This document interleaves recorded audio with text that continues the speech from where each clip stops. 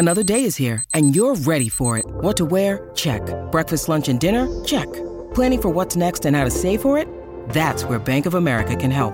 For your financial to-dos, Bank of America has experts ready to help get you closer to your goals. Get started at one of our local financial centers or 24/7 in our mobile banking app. Find a location near you at bankofamerica.com/talktous. What would you like the power to do? Mobile banking requires downloading the app and is only available for select devices. Message and data rates may apply. Bank of America N.A., member FDIC. You're listening to A Way with Words, the show about language and how we use it. I'm Grant Barrett. And I'm Martha Barnett. Grant, I have a joke for you. Yes, please. Ask me if I'm a tree. Are you a tree? No. Is this more anti-wits jokes? Yes. The anti-jokes? The German anti-jokes. Okay. Yes, this is an example of an anti-joke. We talked about these a couple of weeks ago, which opened the floodgates. Oh, and yes. We got all Email, of these phone jokes. calls, Facebook group, right? everywhere. And that one about the tree came from Aaron in Indianapolis, but we got a ton of these.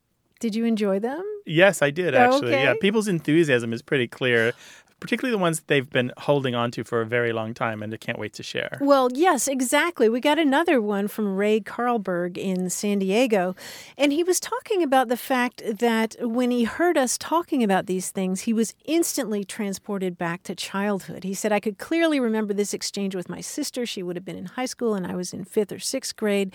And the gist of the joke is, what's the difference between a duck? And the answer is a pencil, because a vest has no sleeves.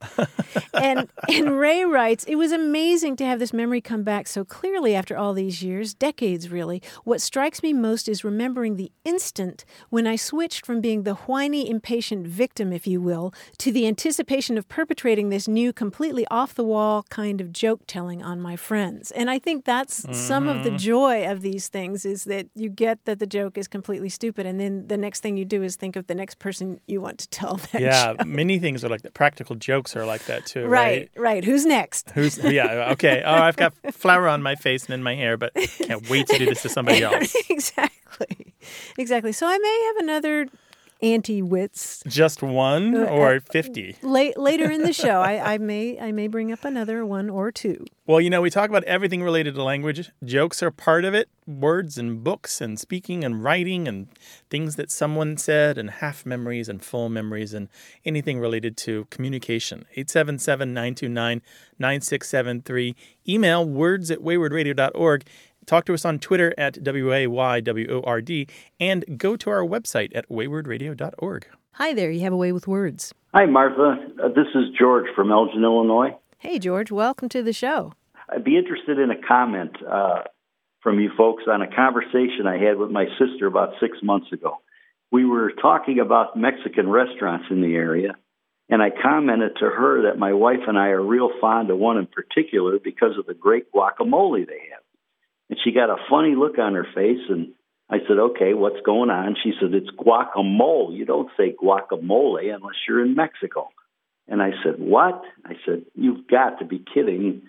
I thought maybe this was a joke, and I was waiting for the punchline, but it turned out she was dead serious. And it's been bugging me ever since. My daughter-in-law's from Mexico, so the next day I called her up, and she said, I've never heard of guacamole, so I figured I'd call the experts. No, your sister is the one who said it's supposed to be pronounced guacamole? Yes. Where did she get that idea? Yeah, I want to know. I have no idea. I asked her, I said, I've never heard that. I mean, I'm not a kid. I'm 67 years old. I said, I've never heard anyone say guacamole. I said, I know there's mole sauce. Is that mole as well? Or nobody would eat it if it was called mole sauce. I know. It sounds like whack-a-mole. Yeah. Which is something completely different. Did she explain her reasoning why she thought it should be pronounced guacamole? No, she just apparently said she knows that in Mexico it's guacamole and anywhere else in this country it's guacamole. And so I got to get to the bottom of it. It's just kind of festering with me. Oh, boy. So I could see, we've actually talked about this on the show and got a huge, wonderful response from people where we talked about intentionally mispronouncing words. But clearly she's not intentionally mispronouncing this in a way to be funny. She's intentionally mispronouncing because she thinks she's over-applying logic. She's trying to over-apply. Me. Yeah, well, maybe that's it. Maybe she just wants to one-up her brother.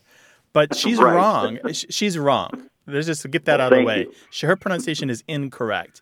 Now, Are Americans pronouncing the word exactly as Mexicans do? No, but it's close. It's about as close as it's kind of semi-anglicized.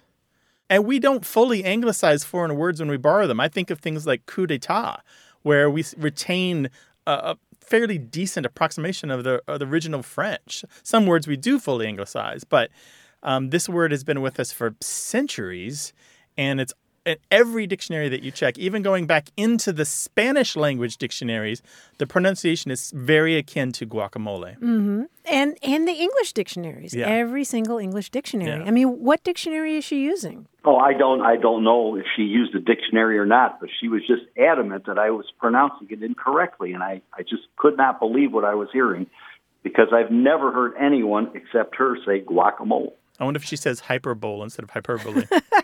Could be. I don't know. But it looks like I may have won this one. No, you did clearly and thoroughly. And so she owes you Mexican food every weekend for the rest of your life. That's right. Or maybe she's just pulling your leg really hard. Yeah, is she a deep joker? I thought about that, but I don't think so.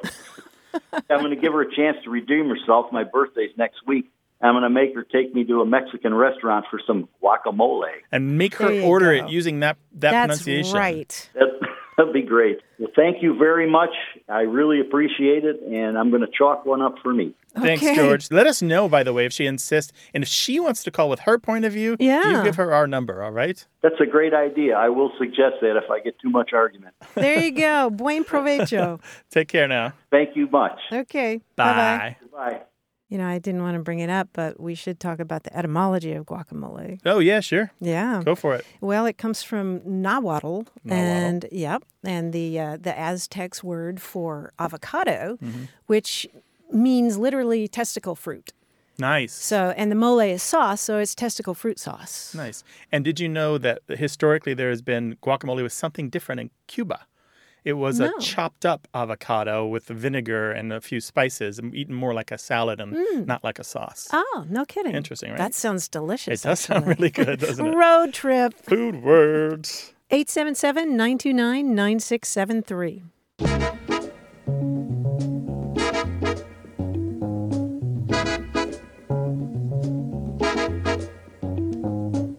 I learned a new term at a conference for judges and lawyers where I was a speaker, and that term is elbow clerk.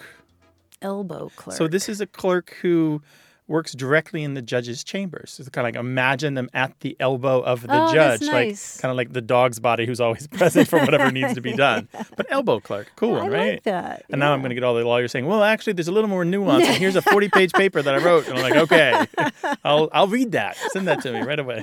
And meanwhile, there are probably kids all over the country who are saying, well, I want to be an elbow clerk when I grow up. Isn't it funny? Because you could easily misunderstand what an elbow clerk is, right? I've counted all the elbows. We're full up. We got 100% of all elbows accounted for.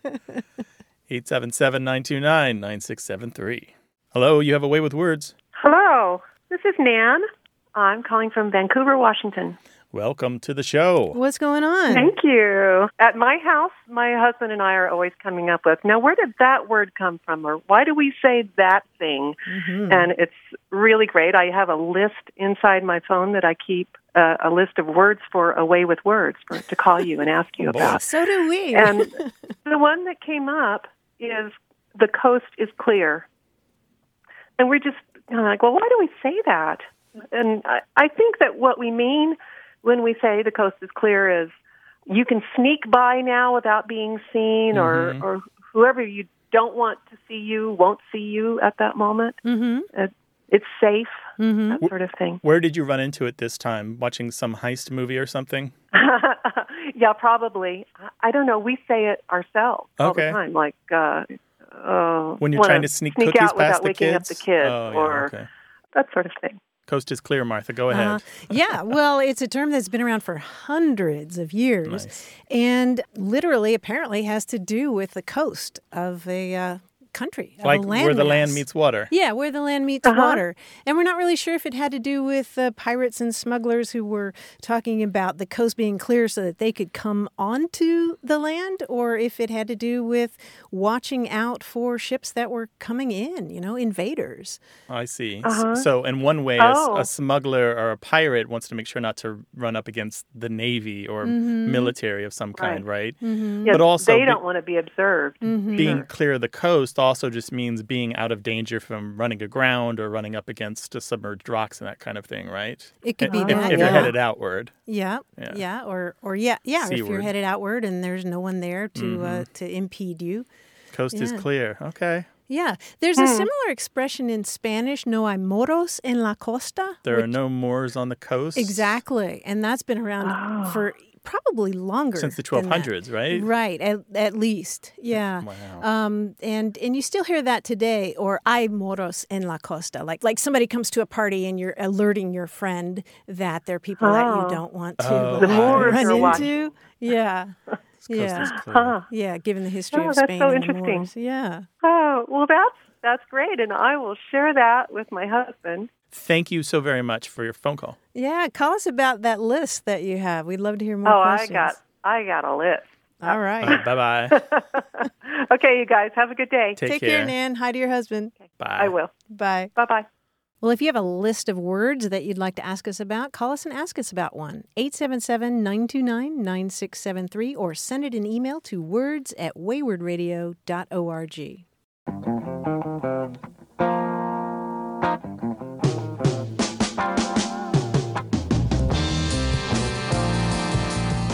We're forever being asked about the practice of starting a sentence with the word so. Right. People are saying, I'm hearing it more and more. And this prompted Ian from Nashville to call us and leave us a voicemail. He said, I have a really prominent example that comes to mind for me in my experience as a church-going person. I hear this a ton as a lead-in to prayers, especially public prayers, whether it's a worship leader or a pastor is praying in front of a group. And it often does have this sort of, we're wrapping this up, or I'm recapping what has been said already. But to start a prayer with, so God, we blah, blah, blah, from there, I just hear that all the time, and I just thought I'd throw that bit of data into the sentence, initial so conversation. I thought that was really interesting, that it's used to start prayers in church. The term that I always heard when I was growing up in a Southern Baptist church was just. Just when you're informally praying, you would say, just, Lord Jesus, just give us, just help us. Just help us, and we just ask. And I just thought that was really, so interesting. it's doing that discourse job of providing the continuation of thought, or as he was saying, the summary of thought, right? Yes. And that's the question that we get, is when it comes up in interviews where the interviewer asks a question and the interviewee responds with a sentence beginning with so. Right. The reason that we did X is, and that is a particular subject that has flagged people's attention repeatedly over the last 10 years. Yes, and I can see concluding a sermon or concluding a little interesting. Discussion. That's a nice addition to the conversation. I know, right? If you want to know more about sentence initial so, since we haven't fully talked about here, there are at least 2 separate times we've talked about on the show before, and you can find those on our website at waywardradio.org. This radio show is about language examined through family, history, and culture. Stay with us.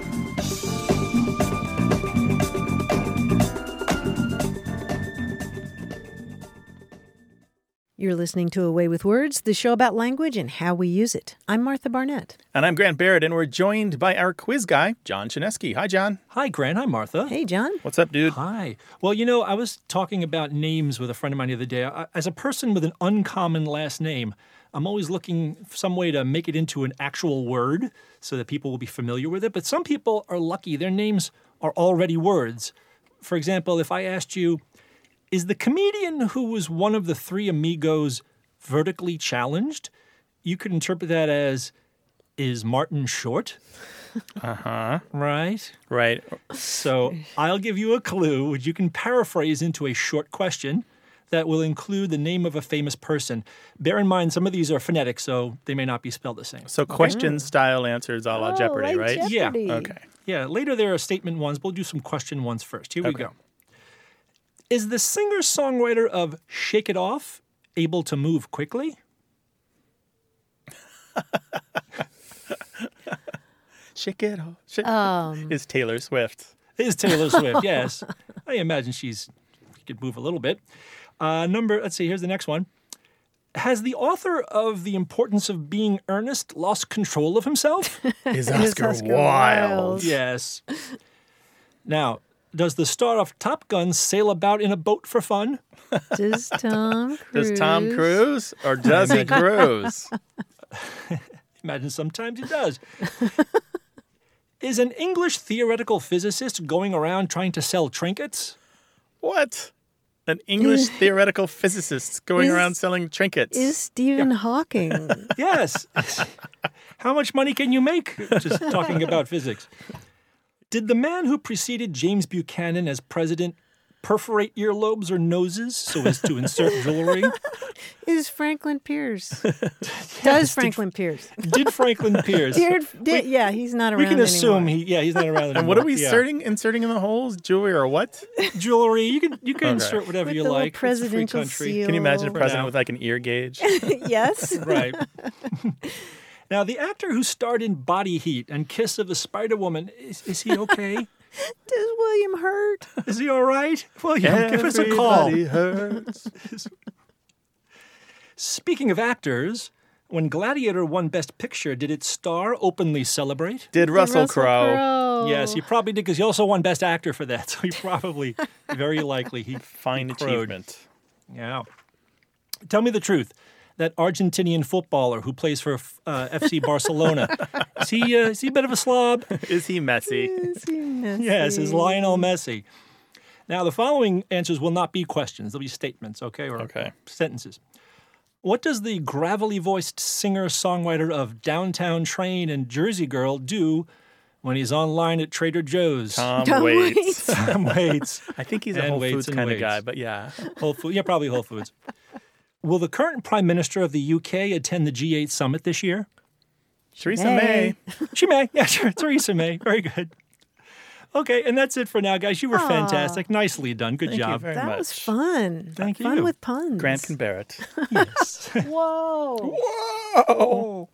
So we don't just do silly word quizzes. We talk about everything related to language, how we speak, write, and how we do them well. 877-929-9673. Email words@waywardradio.org. And talk to us on Twitter at WAYWORD.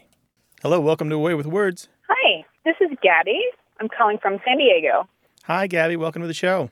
I had a quick question about the word smitten. I'm not familiar with the history or origin of the word, and I had it as a vanity plate.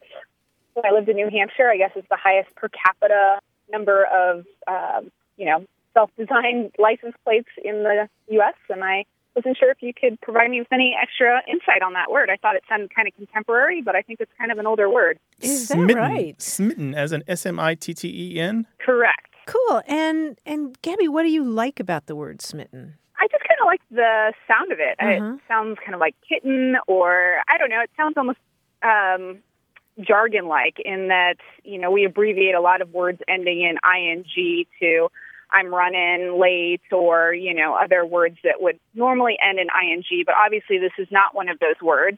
It just sounds kind of contemporary, but I know that it has this, older history to it. So. Yeah, much older. It's a very, very old word.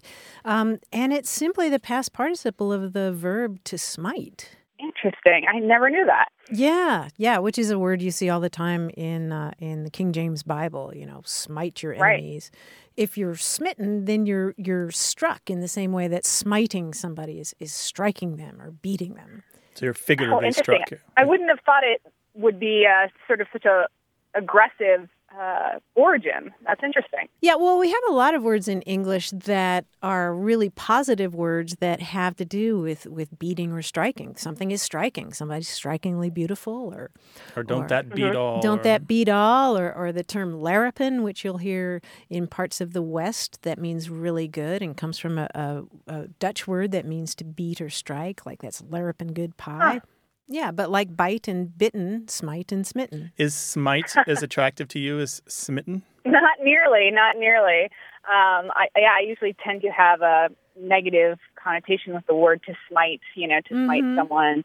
But smitten just seems cute and kind of ephemeral and, almost like you have a crush on someone, not to be fully in love with someone. But I just thought it was kind of more of a lighthearted word, but it turns out it's not quite that. Yeah, originally it wasn't quite that, but for hundreds of years, smitten has meant to be struck with passion or emotion. And what I like about the word is that it sounds so complete to me. If you're smitten, you are just completely in love with, enamored with whatever you're talking about. Mm-hmm. Yeah, so I see it as a really positive word too. So if we see you driving around San Diego, and will there be a license plate that has smitten on it? I tried to, I just registered my plate about 6 months ago, and it was not available, at least not in the traditional spelling. So I'm contemplating maybe getting a license plate that's abbreviated in some way with letters slightly different, but I don't know. I'm kind of a traditionalist and would prefer to just use the full smitten. So maybe someone will eventually not use it, and I'll be able to use it again in the future. But, good question. Sounds like there's someone out there who shares your feelings. Yeah, definitely. Smitten with the word smitten. Thanks a lot for calling. Thank you so much. Have a great afternoon. All right, take care. All right, bye-bye. Bye-bye. 877-929-9673.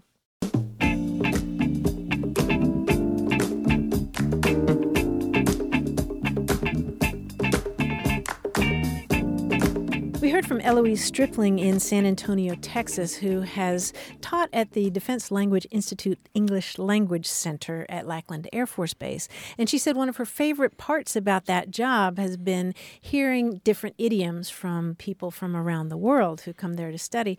And she said that one of her favorites is one that's sort of equivalent to, in English, we talk about the pot calling the kettle black. But she learned from one of her Spanish-speaking students the expression el conejo gritando orejón, which means the rabbit hollering big ears. Isn't that great? That's great. I just picture this rabbit just yelling, "Oh, big ears. You've got big ears." Yeah. El conejo gritando orejón. I love it. Hit us up on Twitter at WAYWORD. Hello, you have a way with words. Hi, this is Debbie Frail. Hi, Debbie. Where are you calling us from? Marquette, Michigan. Welcome to the show, Debbie. What's on your mind? Well, I'm wondering why I get in trouble from my daughters for saying, "Where are you at?" And you want to know why you get in trouble? They always are correcting me, and I still do it. But they tell me it's redundant. It's the way everybody talks. I mean, I understand what they're saying, but it's the way we say it. So I want to know where you're at. So you're saying, where are you at, or where are you at, or both? Both. I notice, though, they say something that I think is redundant. Do you want to come with? Or something. They miss something there. So let's focus on where you at for a second. So where are you at? So what's happening? You're on the phone with them and trying to figure out whether or not they're going to make it to your lunch date or something like that? Yeah, how old are they? 21, 24, 18.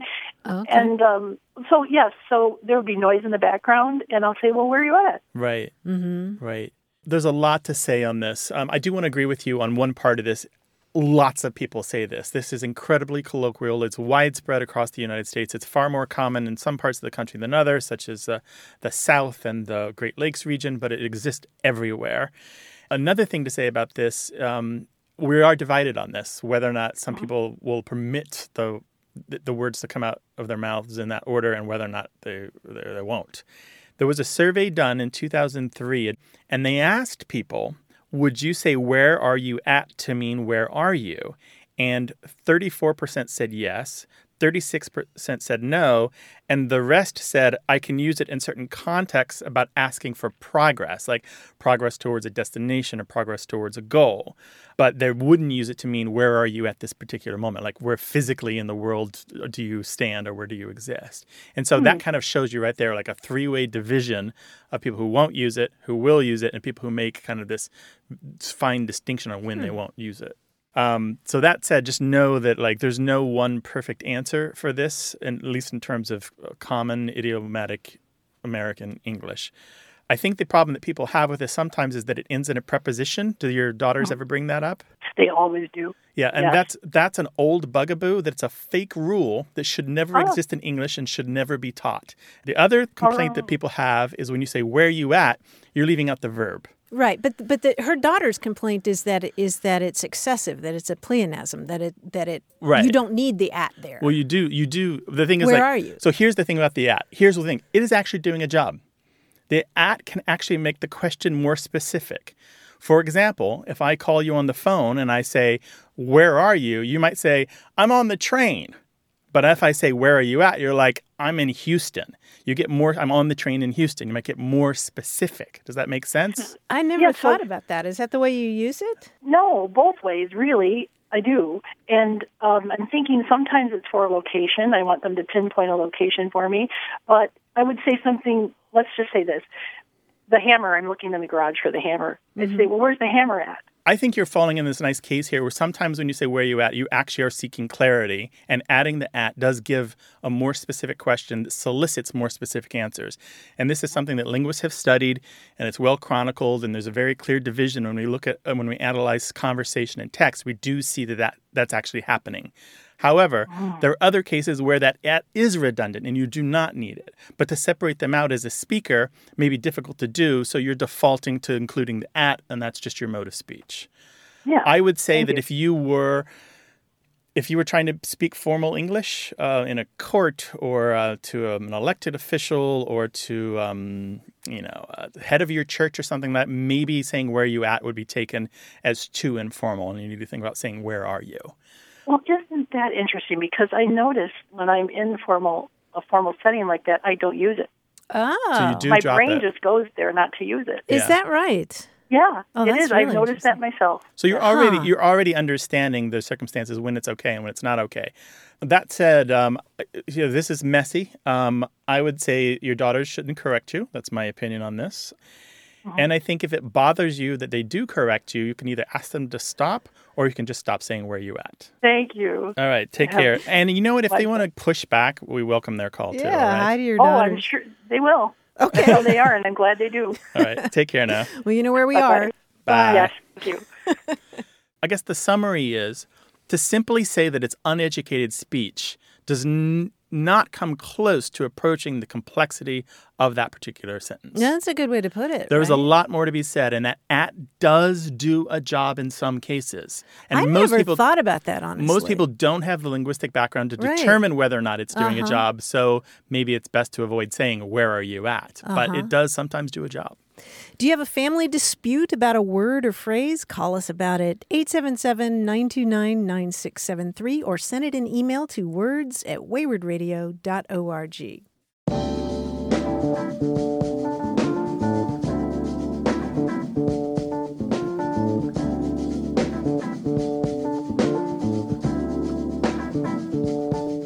Grant, you remember that conversation we had a few episodes ago about fudging your age using different forms of... Yeah, jokey stuff, so you don't have to admit the real number. Right.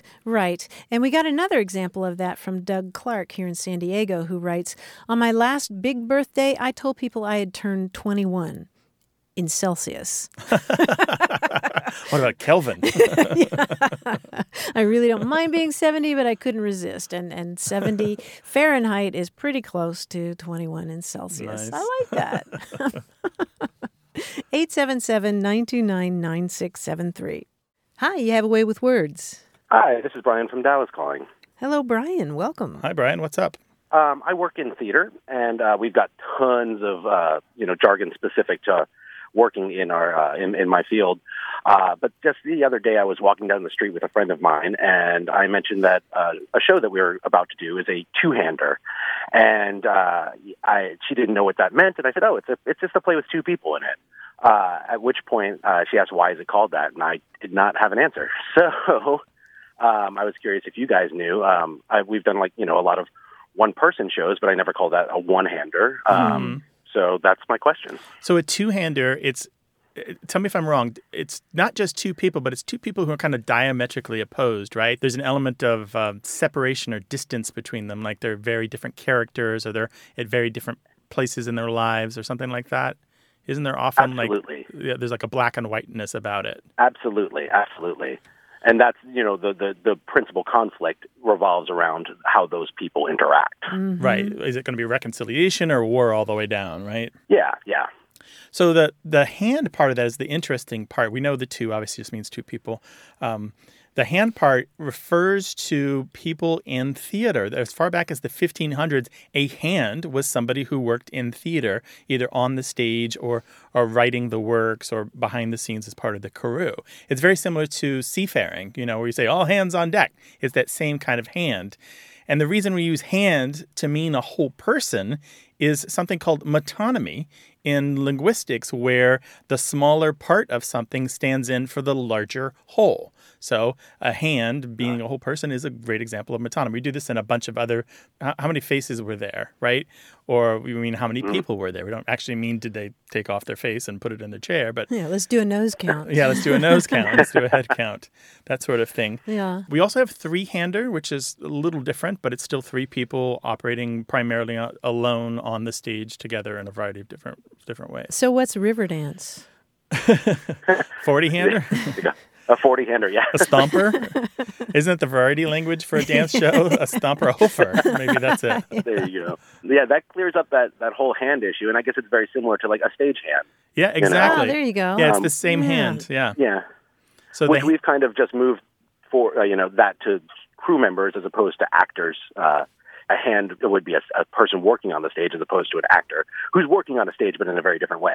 Mm-hmm. Uh-huh. Yeah, that's it. It's as simple as that. A two-hander, by the way, if you can catch it done really well between primo actors, is a real special treat because you're so immersed in these stellar performances. There's something, I don't know what it is. It's kind of like sitting in a cafe next to lovers or something where they're having they're hashing it all out. It's just one of the thrilling experiences of theater, in my opinion. Yeah, absolutely. It's two people who are very exposed. Yeah. Yeah. The honesty really and the well. rawness of having to get up there and be alone and not having very few crutches. Yeah. Brian, thank you Excellent. so much for your call. Really appreciate it. Thank you very much. I appreciate it. Have a good one. Take care now. Bye-bye. Bye-bye. This is a show about language. We talk about all aspects of language. It's not just word origins, but it's about disputes that you had on usage and spelling and pronunciation. But it's also about language in terms of language that you love, language that you found and you keep forever and you shared it with other people because it's perfect and it says something about you and what you like about the world. Share that with us, 877-929-9673, or tell us an email to words@waywardradio.org.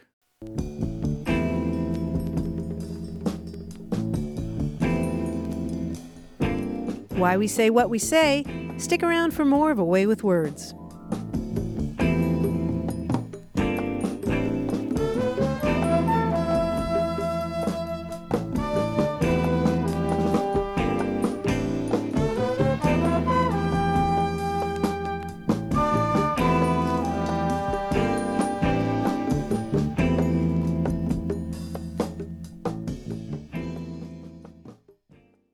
You're listening to A Way with Words, the show about language and how we use it. I'm Grant Barrett. And I'm Martha Barnett. I had somebody ask me last week about the term to go on and on like Tennyson's brook. Do you know this expression? Mm-mm.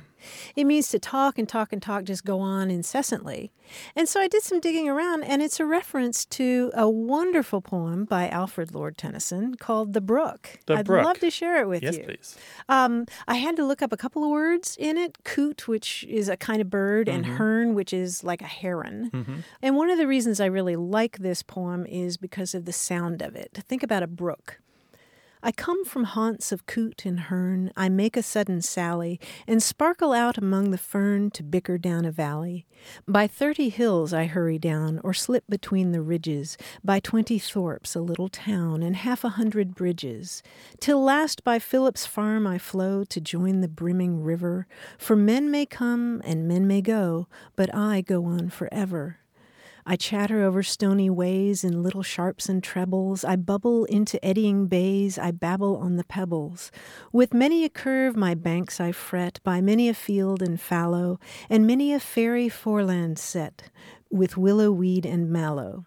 I chatter, chatter as I flow to join the brimming river, for men may come and men may go, but I go on forever.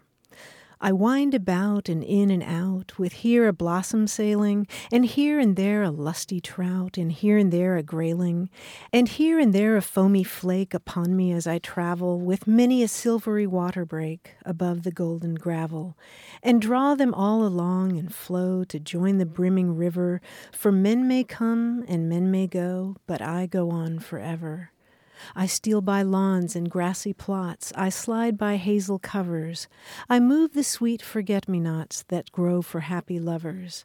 I slip, I slide, I gloom, I glance among my skimming swallows. I make the netted sunbeam dance against my sandy shallows. I murmur under moon and stars in brambly wildernesses. I linger by my shingly bars. I loiter round my cresses. And out again I curve and flow to join the brimming river. For men may come and men may go, but I go on forever.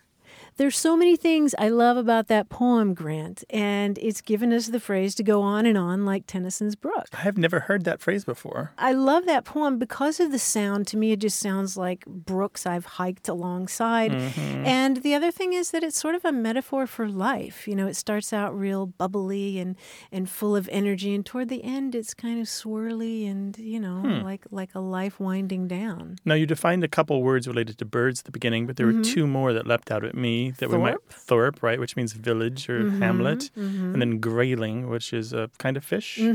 Yes. Go online and read it for yourself, The Brook by Alfred Lord Tennyson. And in the meantime, call us with your language questions, 877-929-9673. Hi, you have a way with words. Hi, this is Lindsay calling from Coronado, California. Hiya, Lindsay. Welcome to the show. What's up? What can we do for you? Yeah, I had a question come up. I was in a group Facebook chat with some friends, and I was trying to track what kind of plans we had made.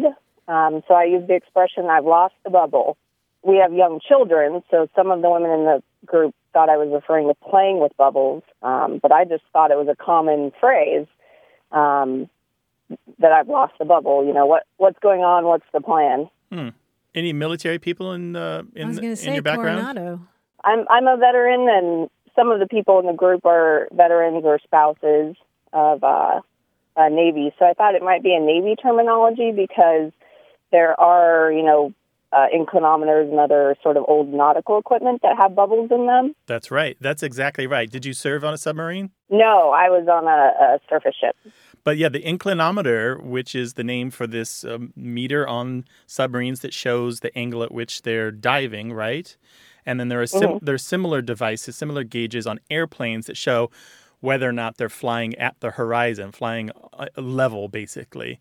And in both of these kinds of transport, you need these so that you don't crash. And it turns out if you go back at least the 1950s, probably earlier, you will find to lose the bubble to mean, I've lost control of the ship. And then later, even now, it's extrapolated. And when you lose the bubble, generally it means you lose the overall picture of a situation. Like aircraft control people, they need to kind of keep all of this data and all of these planes and everything that's happened in their minds. And if they can't do that, then they've lost kind of this overall picture.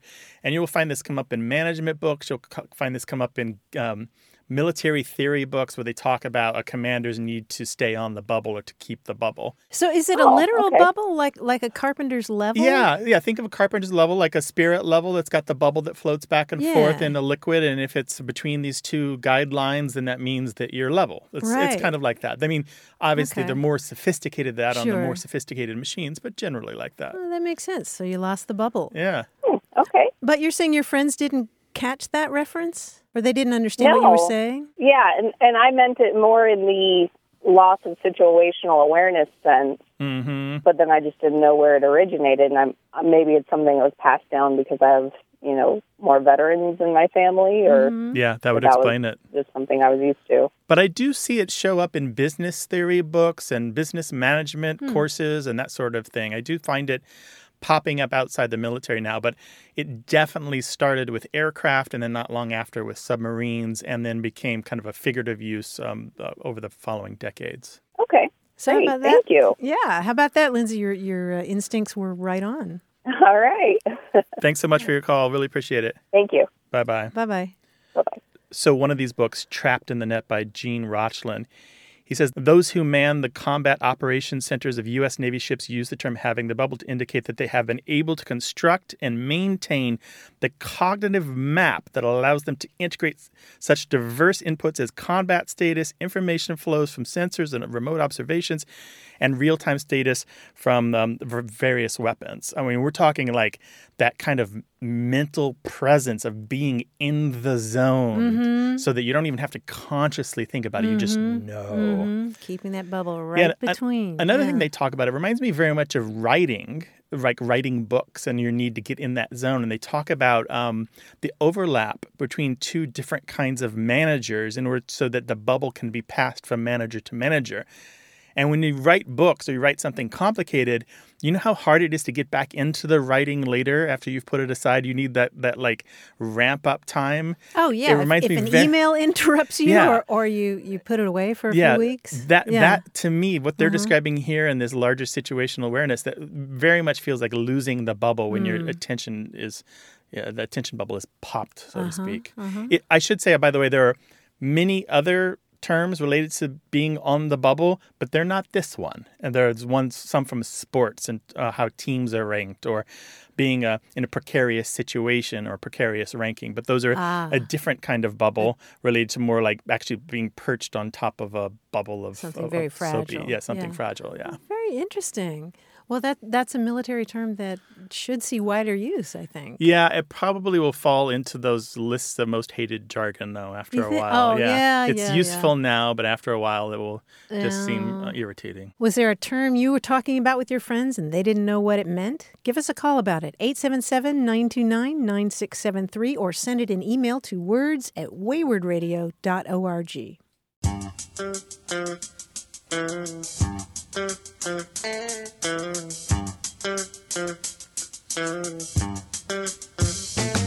Here's a bit of Aussie slang I ran across recently. Okay. 50K south of whoop whoop. Does that mean boondocks? Yes. 50K south of whoop whoop. Is Yes. whoop whoop actually a place?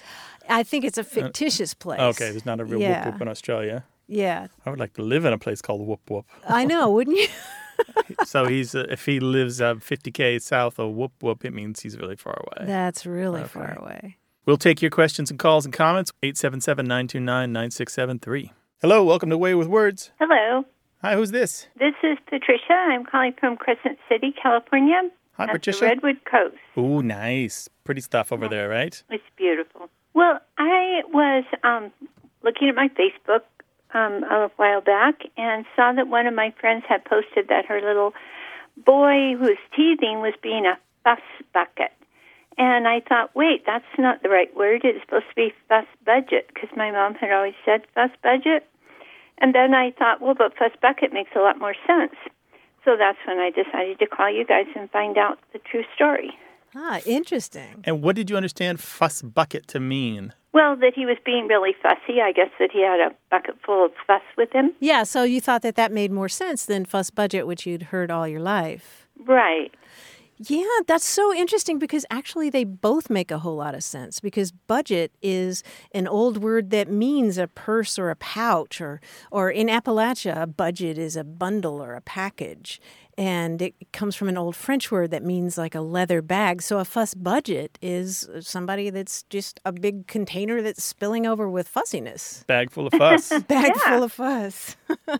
So I can see where a fuss bucket would be a reasonable variation of that, not only because it sounds the same, but because it's the same idea. And there have been also, around the turn of the 20th century, there were terms like fuss pot and fuss box. Mm-hmm. Again, something, like a walking container of fussiness. Now, fuss budget dates back to at least as early as 1870, which most dictionaries won't tell you. They have a much later date, so it's at least that early. But there's an older expression, too, open one's budget. Did you run across this, Martha? Sure, yeah. And that dates to the 1500s and means to speak your piece or say what's on your mind. Right. There are newspapers that have the commercial name Budget, the Salem Budget or something like that. And it's the idea, again, of containing something, or opening your budget is unlocking your word hoard, as they used to say. It's speaking your piece, as you say. But the fuss budget is the actual term. Fuss bucket is incredibly rare, and I think it's just a misspeak or maybe mislearned. Yeah, I would say mislearned. but it makes sense. Yeah. And it sounds really similar. Yeah. How's that? Well, thank you. That clarifies it a lot. And maybe in the distant future, we'll be hearing Fuss Bucket more because budget doesn't make sense to us anymore. That's right. We've lost that etymological connection, haven't we? Yeah, that's a good point. Thank you so much for your call, Patricia. Really appreciate it. Well, thank you guys for talking to me. Our Have pleasure. a great day. Take care. Bye. Take care. Bye-bye. The final thing I wanted to say on this is one of the few words, fuss budget, that I remember where I learned it. Oh, yeah? Charles Schultz, Peanuts, right? Oh, yeah? Yeah. One character called, I think it was Lucy being called the fuss budget. Oh, that's right. See, I remember it because I was always called the Fuss Budget. Oh, were you? I mean, my mother loved calling me Little Miss Fuss Budget. But yeah, Lucy was known as a fuss budget, Lucy was as a fuss, I recall. very particular and opinionated, right? Opinionated, for sure. And that doggone football. 877-929-9673. Email words@waywardradio.org. Talk to us on Twitter @WAYWORD. And join us on our Facebook group where there's thousands of people just like you talking about language.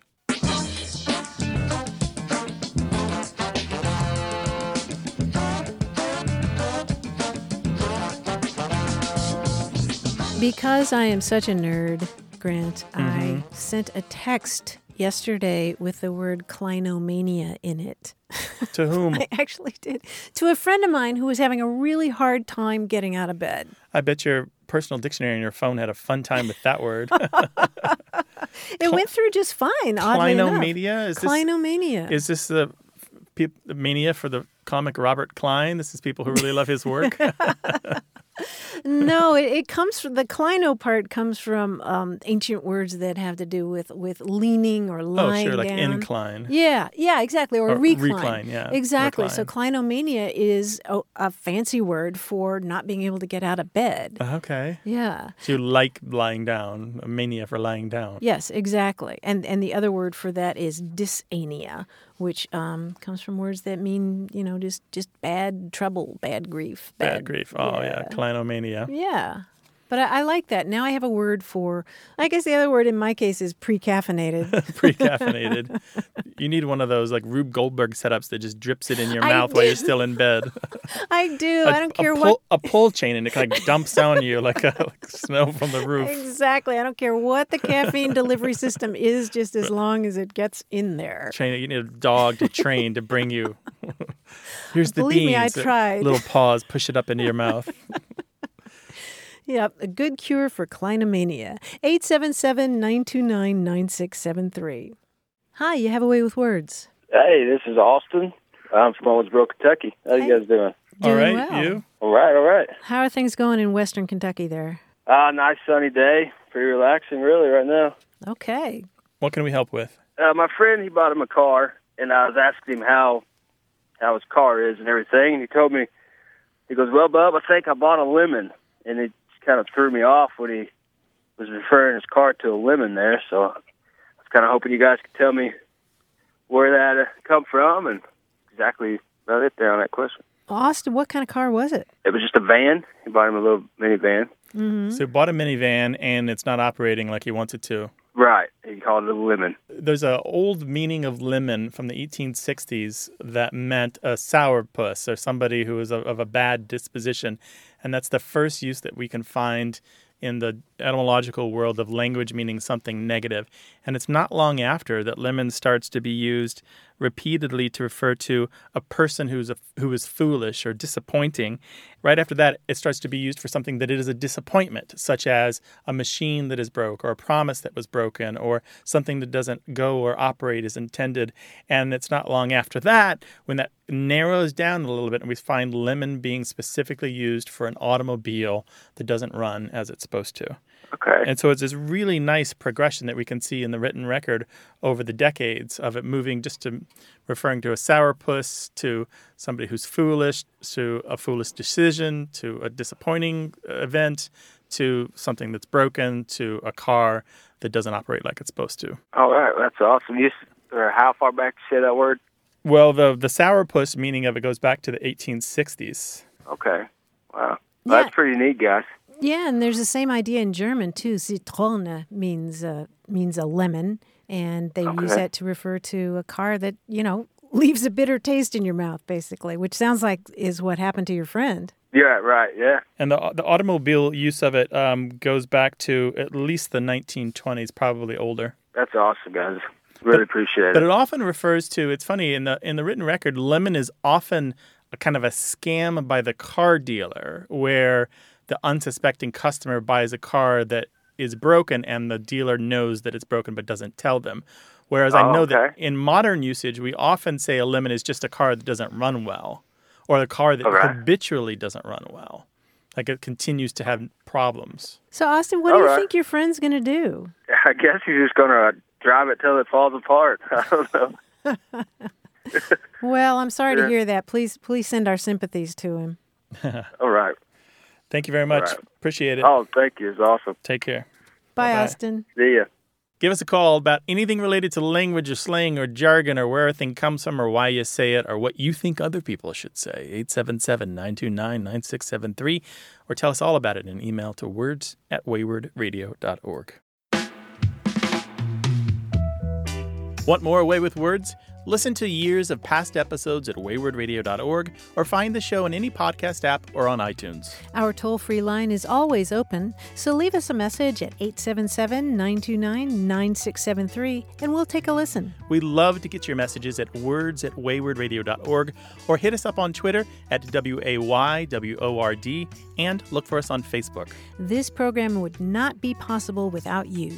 Grant and I are out to change the way we listen and think about language, and you're making it happen. Thanks also to senior producer Stephanie Levine, director and editor Tim Felton, director Colin Tedeschi, and production assistant Emma Kelman in San Diego. In New York, we thank quiz guy John Chinesky and that master of keeping it real, Paul Ruist at Argo Studios. Away with Words is an independent production of Wayward Inc. From the Recording Arts Center at Studio West in San Diego, I'm Martha Barnett. And I'm Grant Barrett. So long. Bye-bye.